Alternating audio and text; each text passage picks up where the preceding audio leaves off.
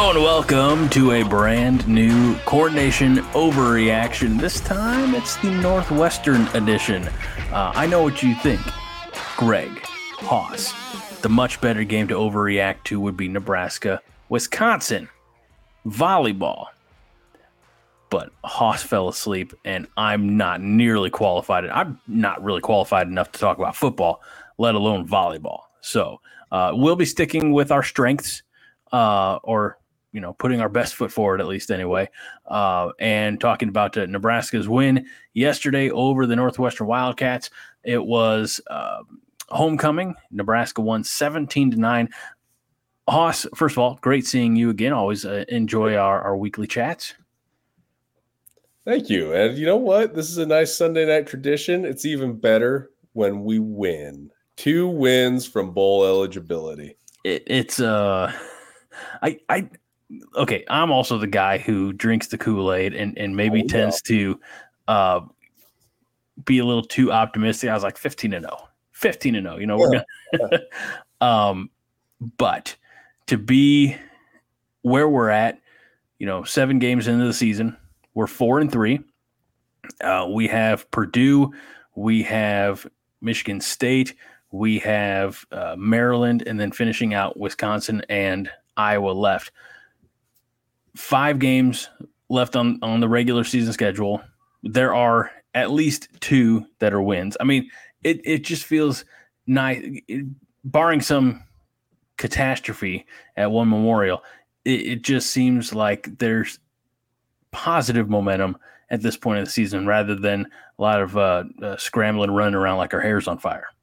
Yeah, I think it's been a while since we could say that we've had some positive momentum on October 22nd. You probably have to go back to 2016 to the last time that we felt good in October. 2017 was, I was going to relitigate, kind of some of the struggles, but you know what? That's in the past because we're only 2 games away from bowl eligibility. So let's focus on the present here. All right, we can, but I do want to say it's a far cry from being 0-6 in 2018.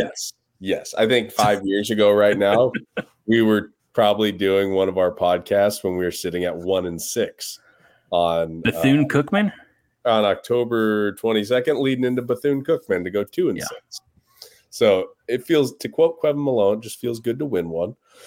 To quote Major League, we've won 2 in a row, win 1 more, and that's called a winning streak. That's right. And, then we got that infamous, I know we've been touting this for a few weeks on the podcast now. We have the Let's Lock Up Bowl eligibility on the banks of the Red Cedar River up in East Lansing, Michigan on November 4th. Because I will drink enough beer to fill up a lake up in East Lansing. That's right. You are going to be there. Now, we talk about our thing, you and I, you specifically, like how you haven't copyrighted this phrase, incremental improvement, by now. I don't know. I think Carol Dweck would probably have something to say about that. He's the educational psychologist that authored the theory. Well,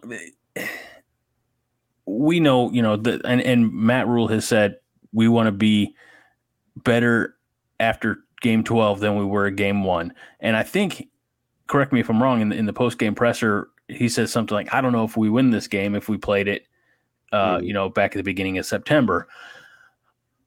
I'm seeing the incremental improvement, but that benchmark for a number of years, going back to borrow one of your favorite phrases, or, out of necessity favorite phrase, the Obama administration, is bowl eligibility. Yep. And we're trying not to put the cart before the horse. And we're taking it one game, one day at a time. But it feels good to be sitting here in a control your own destiny type of thing, rather than trying to scramble and having a much better Wisconsin team on the schedule ahead of you, or the usual Ohio State, or more.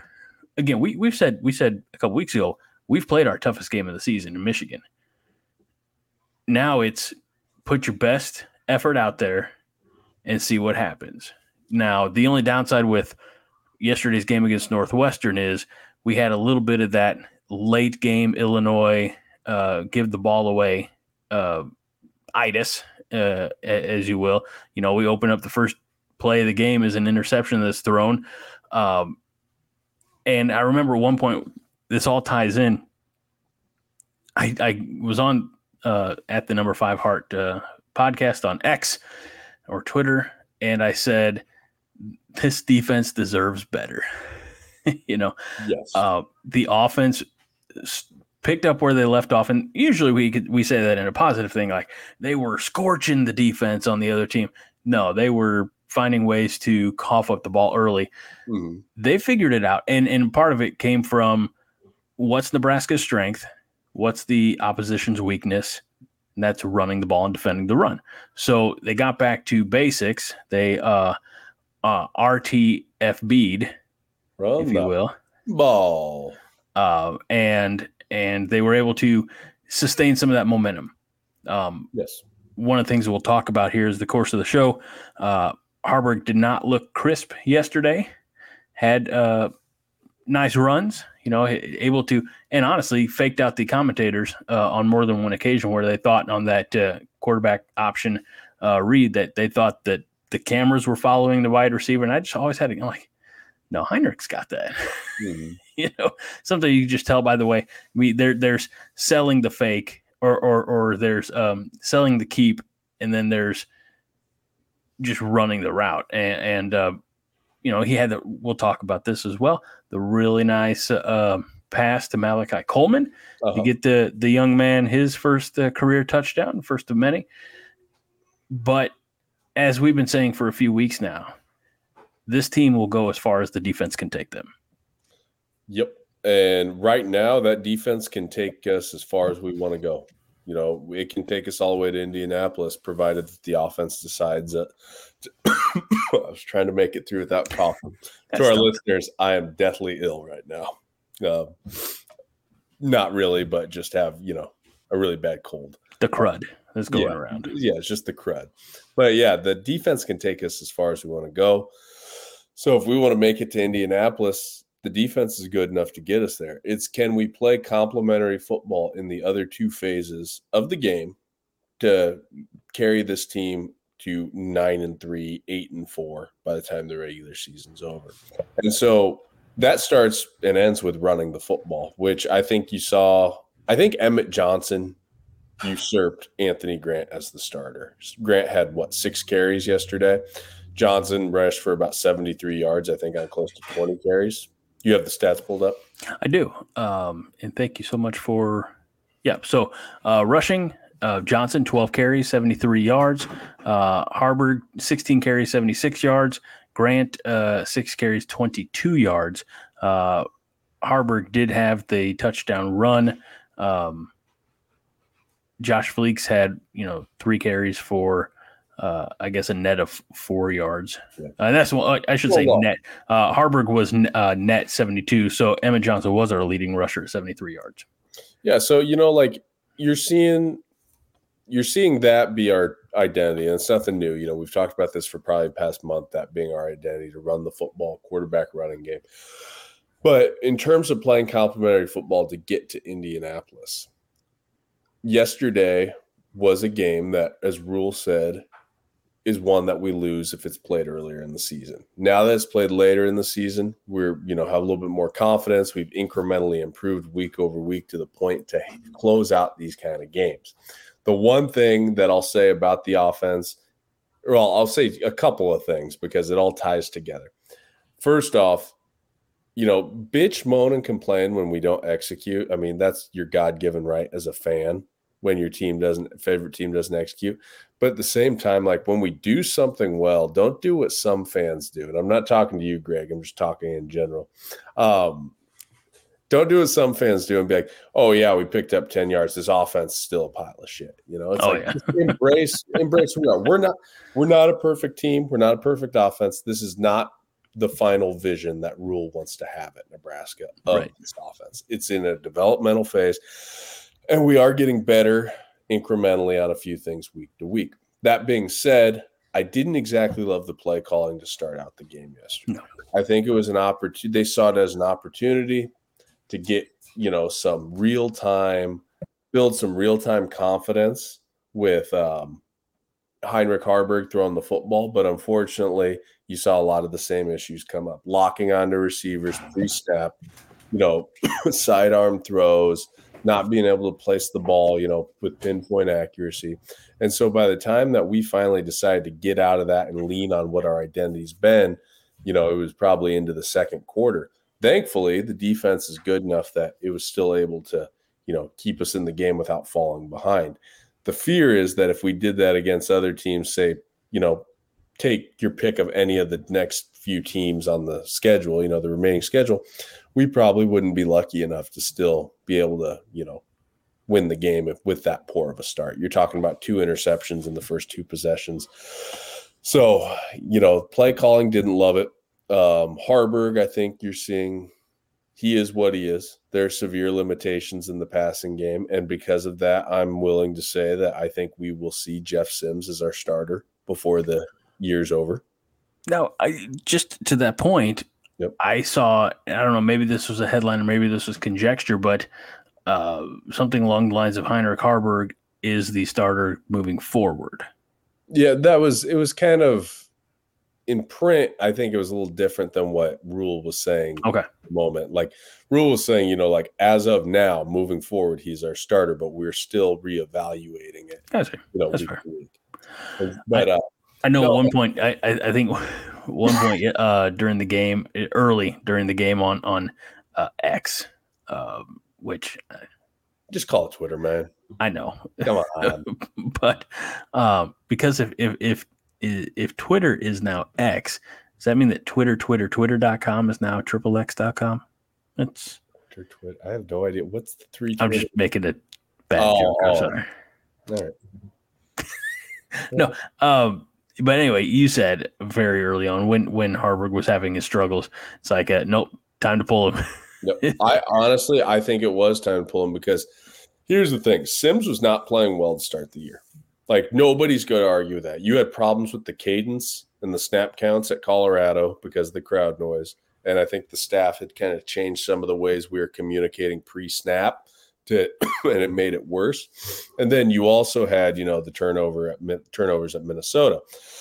That being said, this is somebody who had to just get thrown straight into the fire with 2 road games against 2 Power 5 opponents to start the year. I think that there's, a very real possibility that if he would have had, a slate of Northern Illinois and Louisiana Tech to start the year, that his numbers would have looked very different. I understand why Rule hasn't made the change back to Sims because you're 4-1 with Haarberg as the starter. You don't disrupt the team chemistry at this point. It's not pretty, but he wins. It's like what I was saying about, accept the offense for what it is. It's not going to be pretty. It's not going to be the final vision. It just is what it is this year. You can save yourself a lot of emotional energy just by accepting that.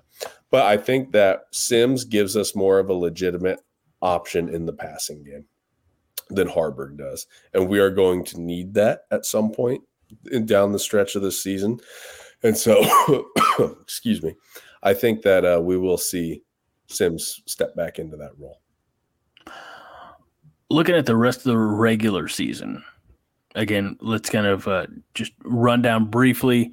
Purdue, Michigan State, Maryland, Wisconsin, Iowa. What team do you feel would require the Jeff Sims touch? Well, here's the thing. Purdue, you're facing Ryan Walters, the head coach. Last year was the Illinois DC, who's very good with coverages. So, Haarberg has problems kind of. He tends to identify who he's going to throw to pre-snap. And so somebody who's skilled at disguising coverages could probably really take advantage of that. Michigan State, I don't know enough about, nor do I know enough about Maryland's defense, but Wisconsin and Iowa are 2 defenses that could really create problems in limiting the passing game beyond its already existing limitations. And so I think you're going to see Sims step in the Purdue game. Do you think it'll be just based on strength, like individual strengths, or is there going to be a moment where, and we hope that doesn't happen, but again, if we're going to prognosticate, where Haarberg, I don't want to say like breaks down or causes too many errors. You know what I'm trying to say? Like, is it going to just be the staff recognizing, hey, we've got Jeff Sims here. We know his strengths and his weaknesses, and he goes through his progressions a little bit better rather than keying on one specific receiver, like you said? Or is it going to be a Haarberg malfunction during the game? I unfortunately think it's probably going to be a Haarberg malfunction during the game. That's kind of the overall feeling that I get, just based off of what we've seen, the passing.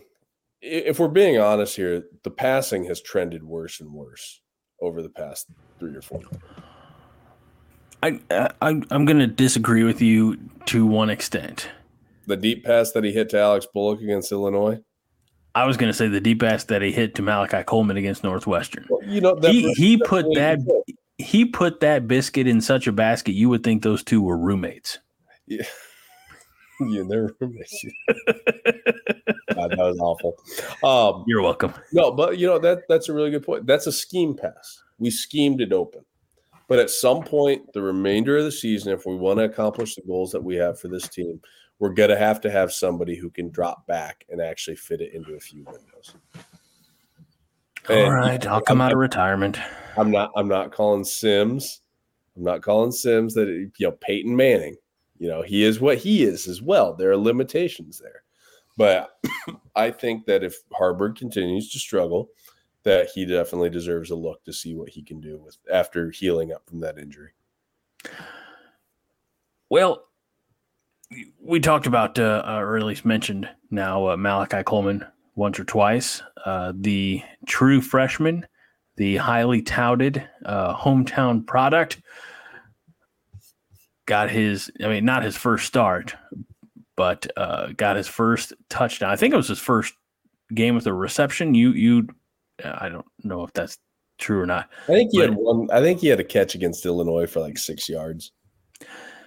But I feel like, again, as a freshman, I'll give you, I don't want to say give you the credit, but using your verbiage, scheme, play, he seems to have the ability to do what Nebraska has not had this year so far, which is have a receiver who can take the top off of defense.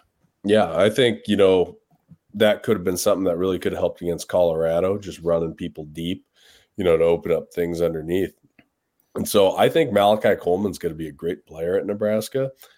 I think the key moving forward this year is just to continue to scheme him open. Mm-hmm. So, but yeah, I like what I saw out of that. It was nice to connect on something like that because it was it wasn't too much dissimilar from trying to scheme Tommy Hill open either, like that right at points this year. And not only that, but let's credit the defense, which we'll talk about. The defense did a great job of keeping Northwestern out of the end zone.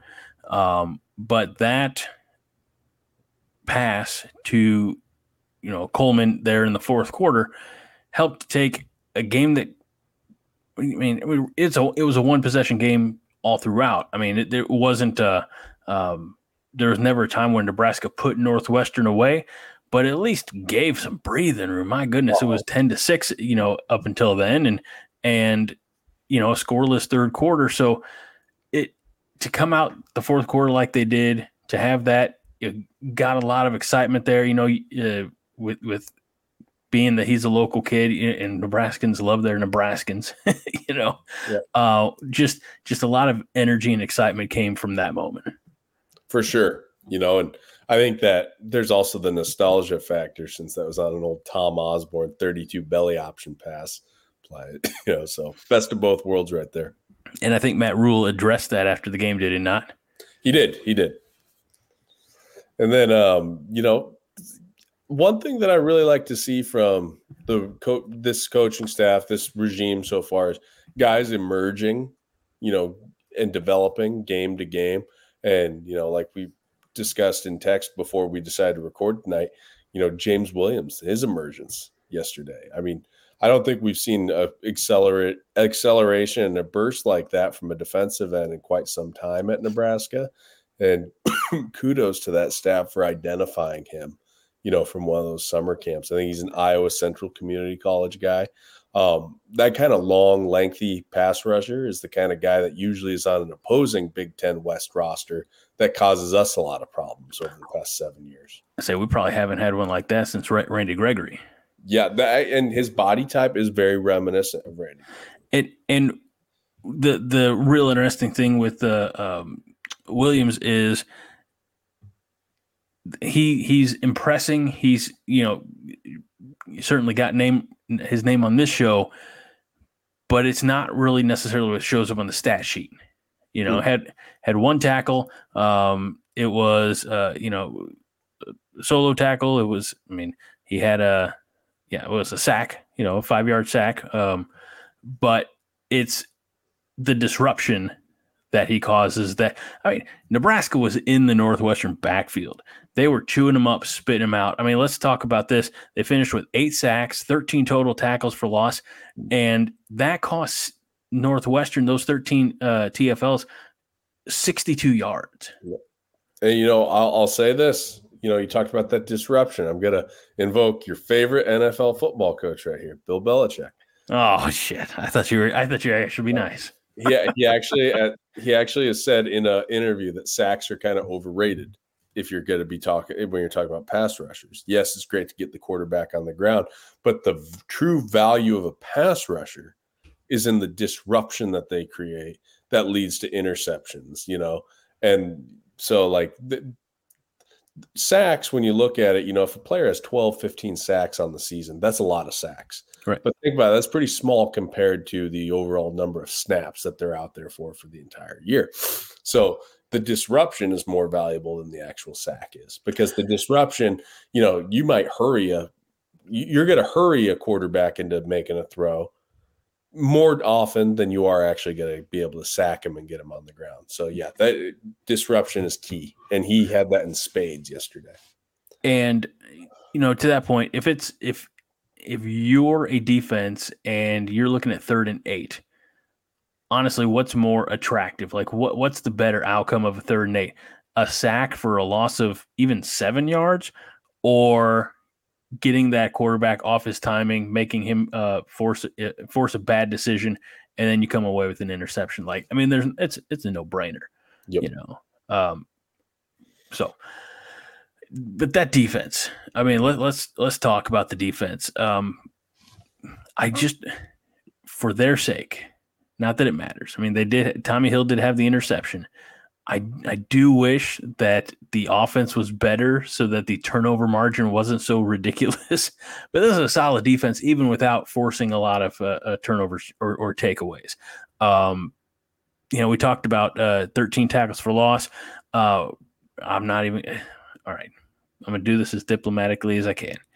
The Polar Bear, Nash Hutmaker, Isaac Gifford, and Prince Will, and that's all we're going to say, each had 7 tackles. Jamari Butler, Luke Reimer, great to see Reimer back in there. He was up there with 6 tackles. He's closing in on 300, I believe, for his career.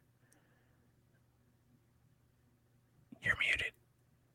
Dang, a lot of tackles. So it just we talked at the outset about this defense, which was, I remember in the offseason, the defense had a lot of question marks around it. It did. And it's just a testament to Tony White and this defensive staff and their ability to develop. And granted, a lot more was left on the defensive side of the ball in the cupboard than on the offensive side of the football. Tony White, you see it on social media, you see it where, message boards, everybody's saying the same thing. Tony White is coaching like he's a player in his free agency year. How quickly until he gets signed to a bigger contract to stay in Lincoln? Oh, I think it needs to happen right at the end of this year. I think so too. I think you're looking at, Dave Aranda when he was at LSU as the defensive coordinator. Mm-hmm. I think he was closing on $2 million a year as the DC when he was at LSU. Tony White demands that kind of money. I mean, when you look at the players that they've created, developed, from last year to this year, Nash Hutmacher was on the verge of, at best, looking like a jag, just a guy, and at worst looking like a bust. But now he's leading the team in sacks with 4. He's at the top of the conference in just about every statistical category for, defensive linemen. You get a guy like James Williams, who, granted, it's one game, it's a limited sample size, but we've never seen a guy like this that we find at a summer camp step into a game, a live Big Ten football game, and affect the passer like that. You've got John Bullock, who effectively Wally pipped Nick Heinrich. John Bullock is playing really high-level football right now. People always say you don't lose your job to injury, and that's only half true in football. He's played at a higher level than Nick Heinrich. And then you got guys in the secondary who are playing really high-level football. And so when you look – and then you got your freshmen who are playing at a high level. They're not playing like freshmen. How many years in a row have we seen at Nebraska our freshmen don't do jack shit in their first year, and everywhere else around the country and around the conference, they have freshman difference makers right out. Right. But we finally have some of that, Like you got Prince Will, you got Cameron Lenhart, which I believe Cameron was back in the lineup last. Yeah, he had 3 tackles, including a sack or a tackle for loss yesterday. And he picked up right where he left off before the injury. Again, disruption. There's a part of me that I think that our defense is more effective when Lenhart's in the lineup at the 5 technique spot rather than when Ty Robinson is. But they complement each other really well because it's part of different packages. And that's what I love so much about Tony White's defense is it's 3-3-5. That's the base of it, yes. But we're going to morph into stuff that looks like a 6-1, a 5-1. We're going to get into stuff that looks like the traditional 3-4, 4 down. It's going to be 46 bear, the 3-3 cub. I know we're getting a little, technical on the terms, and, I don't have time to really describe them in depth or the medium too. So I know a lot of people might think that I'm being jargony, but just the multitude of schemes that we run within one scheme and the efficiency in which we execute shows me that Tony White, Rob Dvorak, Terrence Knighton, Evan Cooper, that these guys are first-class football coaches and teachers of football. Previous defensive coordinators could draw it up on the whiteboard beautifully. They had the scheme, on the whiteboard, everything's undefeated. They didn't know how to troubleshoot it. They didn't know how to coach the techniques. And, I think that a big part of this defensive success is what Rule has already mentioned as well, is Bill Bush kind of did phase 1 of the rebuild late last year for this defense. They were playing pretty good defensive football at the tail end of 2022. Mm-hmm. And a lot of that, is, that execution and playing at a high level at the end of last year comes down to their confidence being rebuilt and them feeling like they were able to step into this new scheme and really go execute at a high level because they had something to build upon. I'm telling you, this defense, aside from the Michigan game, there's been nothing that's really disappointed me. I don't get disappointed about anything from the Colorado game because that defense beat the shit out of Shedeur Sanders. Right. They did everything they could have to keep us in that game, to win that game. Mm-hmm. The offense spit the bit time and time again. So, and I'm not even going to get mad about the Michigan game because that's basically an NFL team that we were playing. And the Wisconsin, or not, sorry, the Minnesota game, defense played their asses off there. I still contend 7 weeks later with the bye week, that if we just run the ball at the end, buddy, we're one game closer to bowl eligibility. I want to talk about Nebraska. The Huskers rank 5th in the nation in rushing yards allowed per game at 76.6. As far as points per game, they're all right. They're down a little further. Well, you got Michigan, who's giving up 5.9% points per game. But 19.3 points per game. And again, a lot of that's the Michigan game. Colorado too. The bulk of the games have been, the defense has been getting out there and taking care of business. And then even passing yards, they're not getting torched. And I didn't get too upset about that play yesterday. That bomb that Northwestern hit. It was a busted coverage. Shit happens, you know. Mm-hmm. It wasn't like they schemed us wide open, dissected us. It wasn't like, athletes, we got out athleted. Just a busting assignment. It happens. Kind of to double down on what you said, it's just nice to see guys from all across the college age spectrum. That sounds weird. Getting in there participating because they're getting the proper coaching finally here in Lincoln for the first time in years. Makes me think about, we've done a lot of relitigating of the recent past at Nebraska, but I want to say this more in a positive light. With this staff, it makes me think, what could they have done with a JoJo Doman? What could they have done with a Garrett Nelson? Guys like that, even Damian Daniels, from the 2021 defense, or Cam Taylor-Britt as well. And, on offense, I think the staff could have made some serious hay with Adrian Martinez at quarterback. I mean, if you want to be like, I don't know if this is going to make us kind of like smile or make us want to just jump off a bridge here, but if you gave Rule let's say Rule inherits the 2018 roster that Frost inherited, in conjunction with the guys that he brought in. Mm-hmm. Rule might have us ranked in the top 5, top 10. Seriously. When you look at the amount of talent that was left behind for Frost and, including some of the talent that he brought in himself, say Adrian Martinez. But, I bet if Rule would have inherited Tanner Lee, Patrick O'Brien, or Tristan Gebbia, he would have made things work, He inherits Divino Zigbo, Stanley Morgan, J.D. Spielman, Jack Stoll, Brendan Hymas, Matt Farniak, guys who I just rattled off are on NFL rosters or who have spent time on NFL rosters. Rule would have this team ranked in the top 10, hands down, in my opinion. We'd be 6-1. There are things that we still had on the list to talk about, but that is such a mind-stinging, mind-blowing concept. Makes me even more pissed off about how empty the gross negligence that Scott Frost coached this program with. Well, it was nice to see him back on a college football field yesterday. Oregon. Yeah, I think it's going to be I do foresee a time because time heals all or most wounds. He will go on to be an elite play caller somewhere. Well, I was going to say I do foresee a time where he will come back to Lincoln and be embraced once again. I also see a time where Bo Pelini will come back. Well, will at least be invited back. I see Bo Pelini being embraced again long before Frost. Billy C.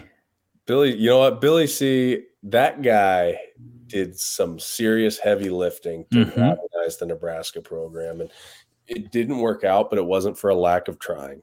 With Bo, honestly, I think we can all look back and say, yeah, he probably shouldn't have been fired. I think we can all say that in honesty, regardless of which side of the fence you were on in that conversation. Riley, it just didn't work out. Again, he brought in a lot of good talent. He worked his ass off. Frost. Busy at the bar. Yeah. I mean, what else can be said? Allegedly. I wasn't there. I wasn't there. But what else can you say other than it's just negligence that, how many guys are out there playing major college football that's like, hey, they wanted a Nebraska offer. They had Nebraska ties. Frost never gave them the time of day. Yeah. It's just like there's so many things that he just didn't do the small things right. Now with Rule, every press conference Rule has, it's just like I'm left with the same thought every time. This guy just gets it. Mm-hmm. And maybe the fact that we have a responsible adult in the room leading the program is a pretty low bar to clear. But still, at the same time, the dude just gets it. Rule's going to turn around Nebraska. When I say that he's going to lead us back, are we going to win national championships 3 out of 4 years, in the 90s? No. we may not win a national championship under Rule. But you know what I think we'll do? Wait a minute. Just hear me out. Okay. All right. It's the same concept as the disruption is worth it. The disruption has more value for a pass rusher than actual sacks. Just having us in the conversation year in, year out, like what Tom Osborne had Nebraska in the 1980s. I think the 1980s are more of a true ceiling for what Nebraska football is and can be and once was than the 90s are, because the 90s are such a confluence of factors. Everything just had to come together just right. The 1980s is what the true Nebraska program is and was, in my opinion.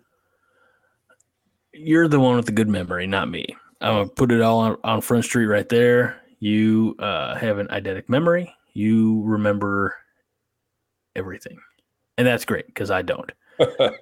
But what I do remember is at the tail end of 2017, after a certain press conference, you said at that time, like, I'll see you in New Orleans in 2021 for the national championship when HCSF is taking us down there. Oh, no, that wasn't – I don't think that was late 2017. I think that was like summer 2018. Well, okay, whatever. It was before the Akron non-game. Yeah. But such were the hopes and the expectations and the hype that we were both – yeah. I'll see you there. National championship game. Oh yeah. Buy me a ticket and I'll cover the airfare or whatever it was. And now with your words, an adult in the room, now you're saying that we might not ever realize a full-fledged national championship. Haas, you are killing the audience right now. It's about to get a lot harder. A lot of things have changed since then. Yeah, that's true. The Big Ten is expanding even more. Playoffs expanding, Big Ten's expanding even more. NIL has changed the game. I mean, one scary thing, I don't want to bring our audience down even further, but one thing you have to worry about is there's a good chance that a lot of our defense could be poached at the end of the year with NIL. Especially if Nebraska's NIL continues to kind of, spin its wheels a little bit. Now, hold on. Never mind. Usually I have a bag of pipeline jerky here for no, I'm talking about like the NIL collective. Gotcha. 1890, things like that. I don't know the specifics, obviously, but, I think there's enough writing on the wall to see that we've kind of been aced out when it comes to NIL. So that's something. We were originally on the forefront. We were leading the way. So that's something that we're going to have to keep an eye on moving forward. You don't want to get to the end of the year and then all of a sudden, like guys like Cameron Lenhart are going to, I don't know, fucking Notre Dame or something.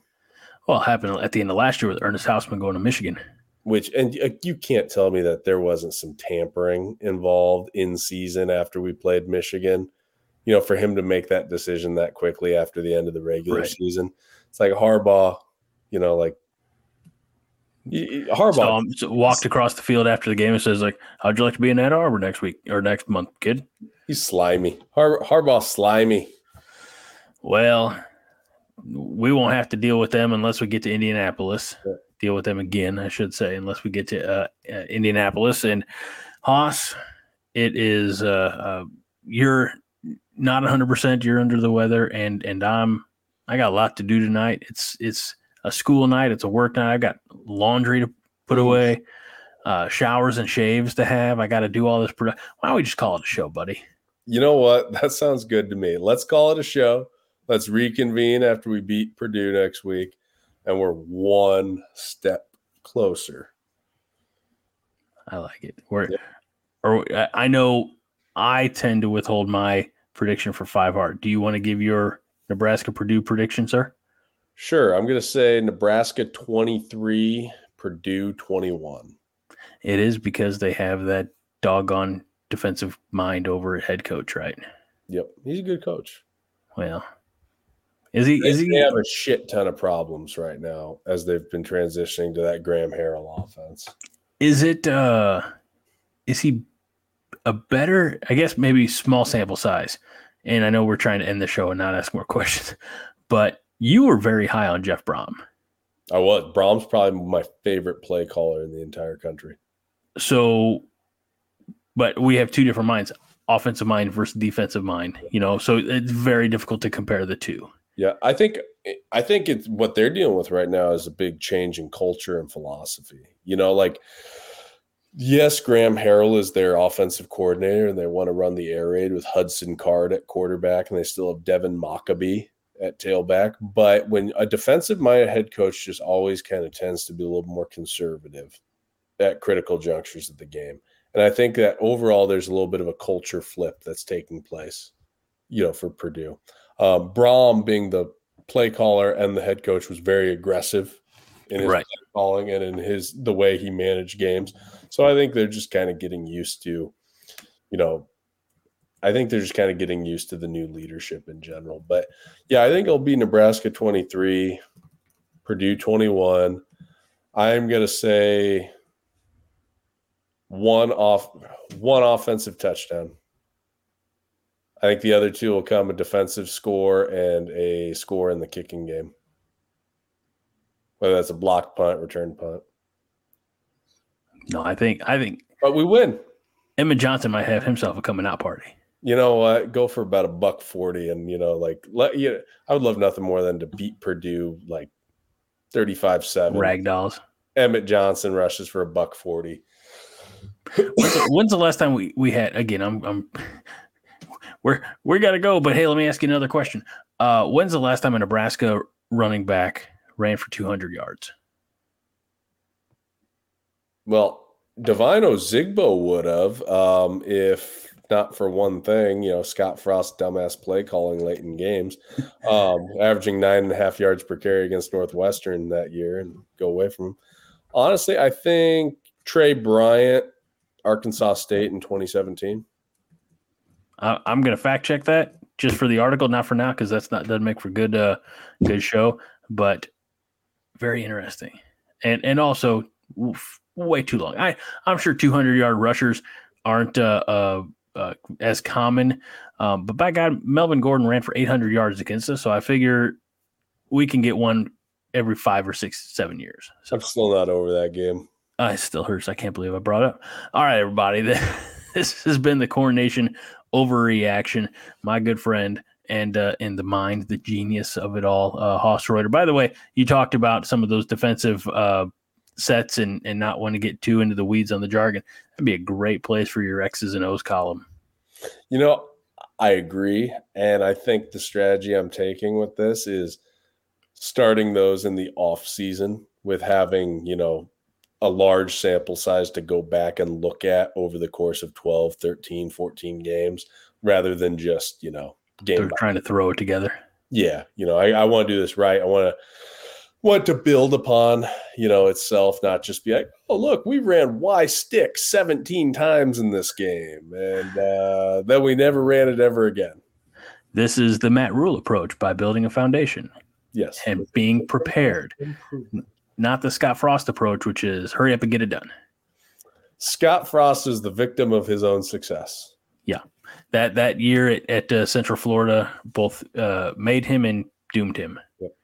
So eventually there's going to be a 30 for 30 that comes out about that, or a tell-all book documentary about just what starting in 2017 and then going all the way until 2022. And it's going to be the most fascinating thing from a Nebraska fan standpoint, from a college football fan standpoint, from, of somebody who works in football, if you're a coach, or an administrator, and then just from a human psychology standpoint, it's going to be fascinating just to understand why it couldn't be replicated, what got in the way. Pressure. Yeah, I think, boys. I will say this, and here we go, elongating the podcast. I will say after we lost to Colorado in 19, the overtime game out in Boulder, I remember having a conversation with one of my friends who I went to the game with out there, and we were talking about play calling and how Frost just doesn't excel situationally like he did at UCF. And that was kind of the first time where I thought to myself, it kind of seems like he's intimidated by the magnitude of the job. And so, yeah, I do think pressure got to him. And that's why I think if Rule is really successful here, I don't think you'll ever see Rule leave for the Penn State job. I think Rule is an astute enough, smart enough guy to understand the axiom of you can't go home again. It's tough. No prophet is welcome in his hometown. Yeah, exactly. Go elsewhere. All right. This is officially the end of the show. That's Hoss Reuter. I'm Greg Mahochko. This is the Coronation Overreaction. And until next time, go Big Red. Win the damn game.